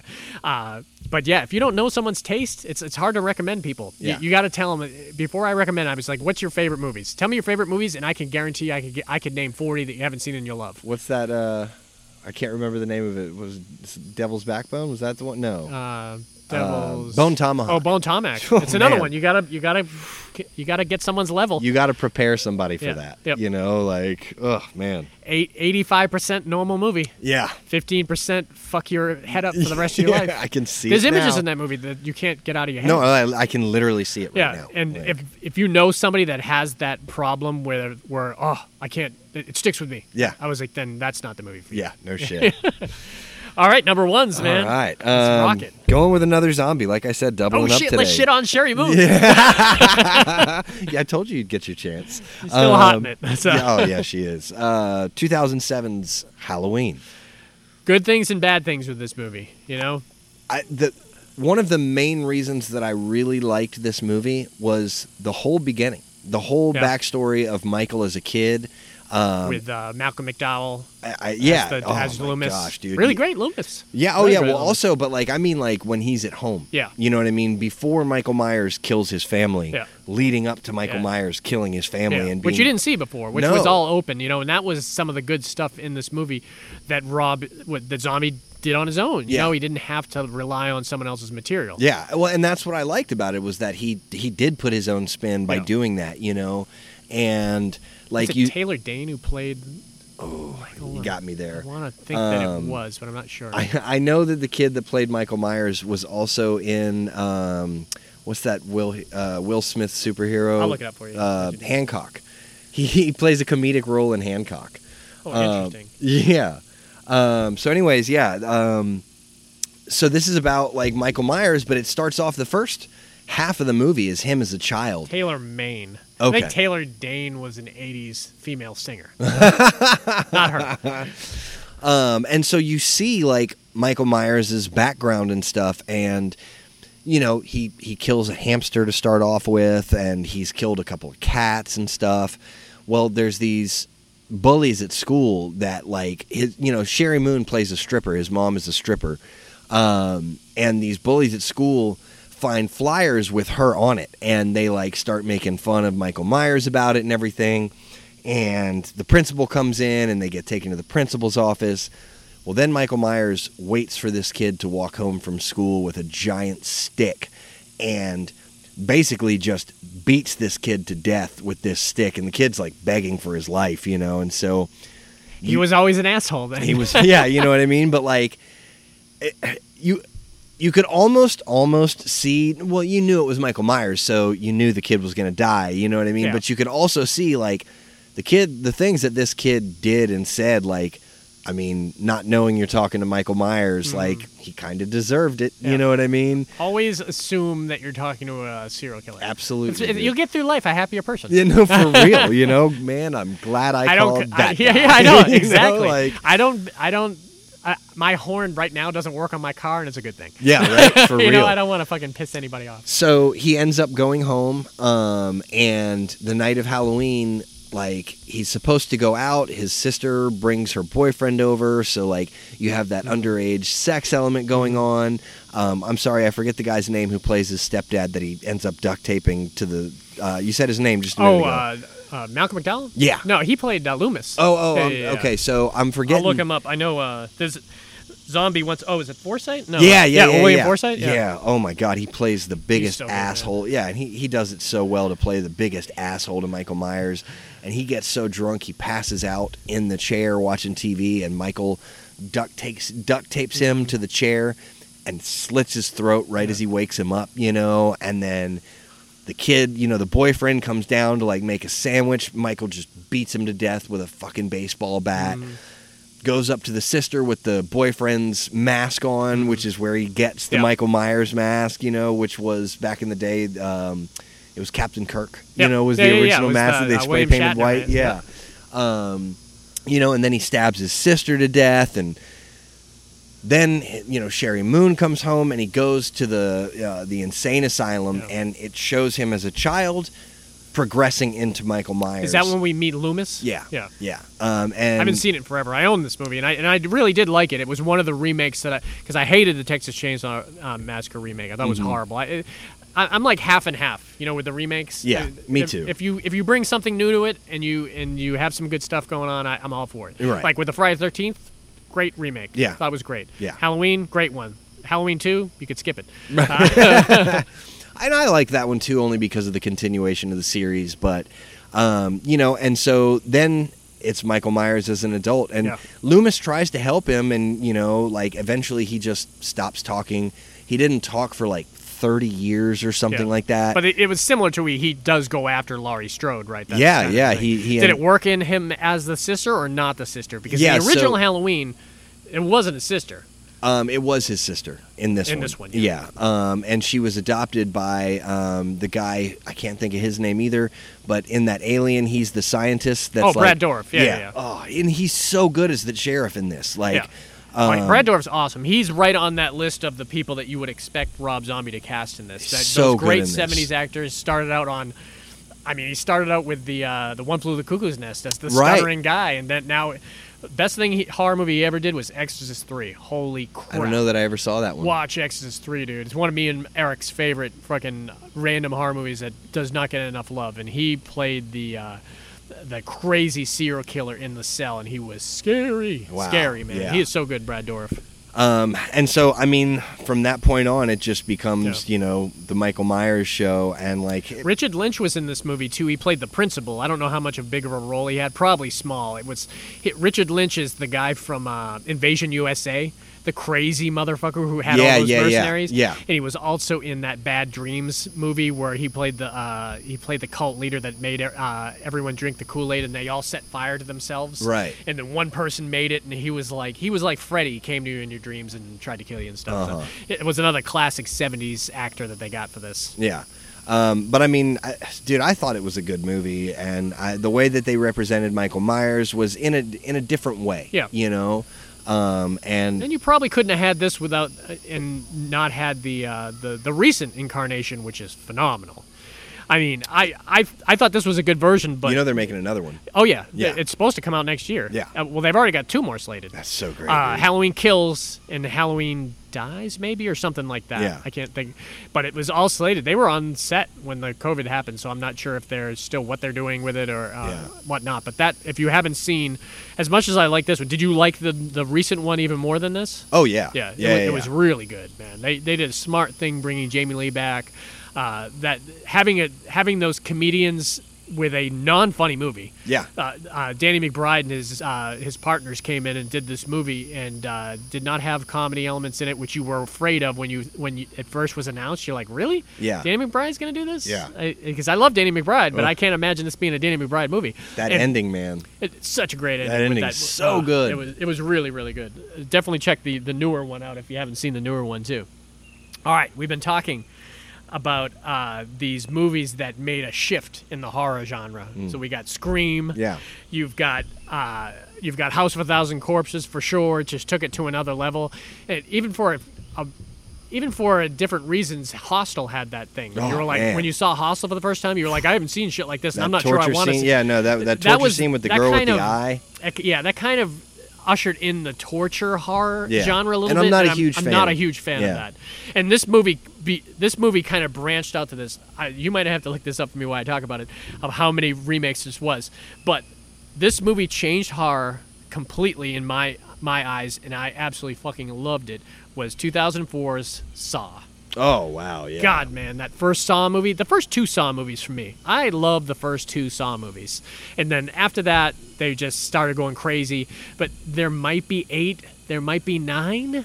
Because then they started doing Jigsaw as a standalone type of movies and everything. So I Yeah. know there's a lot. So there's 9 with the one that Chris Rock is slated to do. Oh, wow. And I'm Yeah. interested in that. Oh, I am too. And It they have looks a trailer good, for man. it. Yeah, so it that's looks got to be good, man. close. I think they were in editing when COVID happened, so that might be saved. I don't know how they're going to release it. Did you hear what they're, not to go far off from Saw, but before we start doing it, they've been dealing with this whole no movie theater thing Right. big time. Yeah. And I think they Christopher Nolan's doing it with that Tenet movie, which is supposed to be one of the biggest I movies of the can't, year. man. I've been waiting on that, Yeah, dude. yeah, Oh, I've been waiting for it. so Well, what good. they're going to do, because they have a lot of money to recoup for that. Mm-hmm. Apparently, they need to make $300 million to break even. I'm sure. And how are they going to do it? They're not going to do it. And what they've decided, because overseas people have COVID under control, so they're Yeah. going to release it there first. No. They're going to release it overseas, and they're going to get all their money. Yeah. And then they're going to release it here On and pay-per-view. on pay-per-view, and you'll pay your $20, and I'll pay it because I want to see it. And I Yeah. love Christopher Nolan. Yeah, And Tenet looks there hasn't awesome. been a movie yet that's come out that I'll pay that $20 fee. Yeah, Because well, I can wait till Redbox for the most part. I'm gonna pay it because I feel like he deserves it. I'm gonna pay it for Bill and Ted when it comes out next month, September 1st. They are going to release it next month. September Digital? 1st. It's going to be on I'll do it on too. demand. Yeah, I'll do it too. Damn, Yeah, got to do it, man. I know. You should get a part of my friends and family on that thing. I'm telling you, when you can watch my iTunes movie collection, but still be on yours. Oh, really? I'll have to do it because then one of us can buy it and then the other one. Oh, yeah, or for we sure. can split it, or something Absolutely, like that. man. That's the way to do those types of movies that you buy on iTunes because Right. you got it for 48 hours too once you rent the movie. Yeah, So it's good. absolutely. I've done that before. I have someone else that has my my code, and I'll tell them. I said, "Hey, just rented this. Go check it out. And you got 48 hours to do Hell it." yeah. So, because I'm going to watch it anyways. But let's get into some Saw here, man. Have you seen all the Saws first of all? I've seen up to like 4, and then I just laid off of it it, just got and a then little I saw Jigsaw in the repetitive. theater. Was it good? It was kind of not memorable. I Tobin don't- Bell still in it? Was he was in it for a little bit? To or? be honest, I don't even remember. All right. Well, so let's get into this. First of all, I love Tobin Bell, and I loved Tobin Bell before anyone knew who the fuck Tobin Bell was. Yeah, I didn't know who he was. He was a character actor that was always very unique. He reminded me of Jonathan Banks, who is he was the guy in Breaking Bad that he worked for the mob, and he went around. He was a very kind of quiet assassin that went around, and he also went back and did Better Call Saul and everything. He was in a Yeah, lot of yeah, movies. okay. He was in the first Beverly Hills Cop. He was the one that killed his buddy Mikey in the hallway. Oh, He's okay. very unique. Look Yeah, to yeah. him. And he's been in movies forever. So Tobin Bell was very much like Jonathan Banks. One year he got really famous. It was the same year because he was in The Firm. Remember, he was albino and he was chasing Tom Cruise Oh, wow, on yeah. the cable cars and Yeah. everything. That's Tobin Bell. And the same year was that In the Line of Fire with Clint Eastwood. Yeah. Remember the scene where he in the boat at the very beginning with the counterfeiters, and one of them's going to shoot his partner, then Clint Eastwood shot the guys, not taking his partner's life in account, and he was like, "You knew that was loaded, right? You knew that gun was lighted. Yeah. Was light by the way you held it, right?" Well, the bad guy in that was Tobin Bell, and I was like, "Oh, Tobin Bell's getting some fucking play here." Yeah. So I knew him way back then. So when Saw came out, I was like, "Oh, Tobin Bell's the fucking killer, man," That's because he's great. got a great voice too. Yeah. So basically what he's doing, it's a serial killer who's, well, I guess we should start where it opens, because when it opens, it's a phenomenal opening to a movie. This is one of those movies I wish I wrote when you're watching it. Bullshit. So when the movie opens, you've got this guy chained to a inside the dirty ass bathroom. He's got a chain to his leg. Yeah. And he doesn't know how he got there. And he doesn't know what the hell's going on, and he hears a voice in the room, so he knows someone else is there, and it's the fabulous Carrie Elway, Yep. who speaks with a real British accent. And not in this movie, he doesn't, though. So the lights suddenly go on, and you've got two guys who are chained by their leg to the bathroom, and there's a dead person on the ground with his head blown off, with a gun in his hand, and you have... I think they first hear the recording, and they find this tape player, and they play it. It says, like, "Play me" or something. Yeah. And they each have a tape, and it plays it one for... So the guy that's opposite Carrie Elway is Lee Wynell. Do you know who Lee Wynell is? I just know him from that. He wrote Saw. Oh, did he he's really? The writer, but he was also the cleaner that came out in Insidious. Remember him and his buddy came in to clean the house? Oh, wow. That's Lee Wynell. He also wrote that. That's Oh, why he was wow. in that too. No So shit. Lee Wynell usually puts himself in the movie, and he's a really good actor. He's the first time I ever saw him in this movie, and I remember heard the story. I was like, well, he was the writer. James Wan was the director. He's really good. He's directed a lot of those kind of modern horror movies, and he's still doing stuff. So basically, you realize that there's a serial killer playing a game, and he's putting all these people in these horrible situations. But the people that he's putting in the situations are kind of horrible people. Yeah. Which is a different element in the horror ones, because you were like, oh, I can kind of root for both sides. But here. at the same time, You know? you don't know that they're horrible people yet. Not you yet. know? By the second one, you were like, oh, these are all scumbags. Yeah, So exactly. it kind of gave you permission to root for the deaths. Like, Yeah, he was more or you, less you just really a didn't vigilante. in the 80s when we were rooting for Jason to kill people, Yeah. it was kind of weird. Yeah. Because these were good people just Yeah. living their life. In this movie, you're like, oh, we can really root for this. This guy Yeah. could be a pedophile. This Right. guy could. But then it got weird. It was like, towards like Saw 6, it was like, that guy ran a red light. Like, come on, Jigsaw, you could do a little better than that. Let's see how well you jaywalk without one leg. So it's a twist and a turn of a movie, man. You don't know what's going on. Yeah. I love the moment where he gives him a clue, like he says, Check the toilet. check your heart, or check in your heart, or something like that. And they see the shit covered heart symbol on Yeah. top of the that toilet. the toilet. And so he reaches and he pulls two. What are they? Hacksaws. Hacksaws, out, yeah. And one of them starts using it, and the I other think one's it's like, a key first. Yeah, it might have been the key first. Yeah, I think it was a key to get to the hacksaws. Maybe there was a whole Yeah. bunch of different stuff. Yeah, there. It was absolutely. it was clever. It was well done. And we should mention, being intercut with this, you have probably the last really great movie I saw Danny Glover in. Yeah. Before he started looking real old, he was Yeah. young in this, man. He looked like he was just Murtaugh. He looked like he just jumped off a Murtaugh. Heard recently that they're thinking about doing a final Lethal Weapon.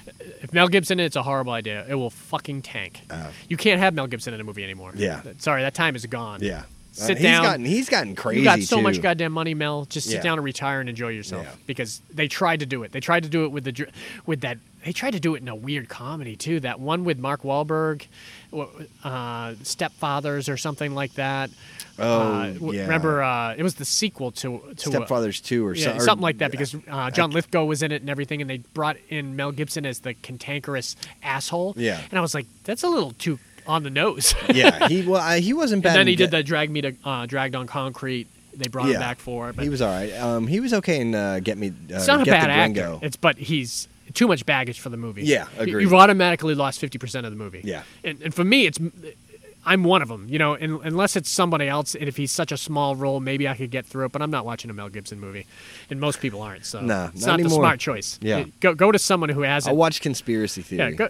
there's enough actors out there that haven't made racist comments. I know, right? Oh, or God. threatened to beat their wife because they won't give a blowjob. Ugh. You know, he's just kind of a scumbag. And I won't watch any of his movies from this point on. Right. But I will watch his old stuff. Oh, yeah. Because I'm not going to hurt Danny Glover by not watching Yeah, Lethal Weapon exactly. and that thing. Yeah. And Danny Glover was great in the Saw movie. Him and that little Asian guy that his partner was Yeah. really good. I've seen him in a bunch of different things. He's really well done in this. But also the who I really liked in this, and it was a very clever moment in the movie where they think Cary Elway is the killer, you know, and they Right. bring him in, and they were like, "We want you to sit here and listen to this. We found one of the victims that got away." And it really was a major moment in the script to me because it showed you that if you played the game correctly, you'd go home. Right. You know? Yeah. And Shawnee Smith, who's amazing in this movie, I love. She was also somebody that She's I've the one watched that has since- like the trap the thing trap over jaw, her face. yeah, attached Like, to her jaw, and it was going to God. reverse like Yeah. Bear Trapper. Yeah. If she didn't, there's a key in the. There's a dead person in the room. Where Yeah, you to think cut he's- into his you think he stomach or was dead. something. He's not quite dead. Yeah. But she had to like. There was a knife, and she had to cut into his stomach and pull his intestines out and find the key, Yeah. and then she got the thing off her head, and she let it go, and it bear trapped. Yeah. And she got away, and it was very good.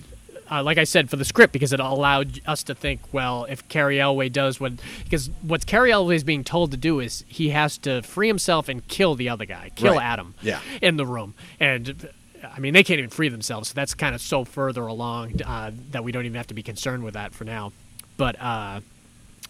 Shawnee Smith was eventually worked into the other movies because what's different about the first Saw just dealt with the little crimes that he was doing and making these people pay for and appreciate their life, Right. you know, that they had. That was his Exactly. kind of big thing, and live up to your bad deeds and stuff.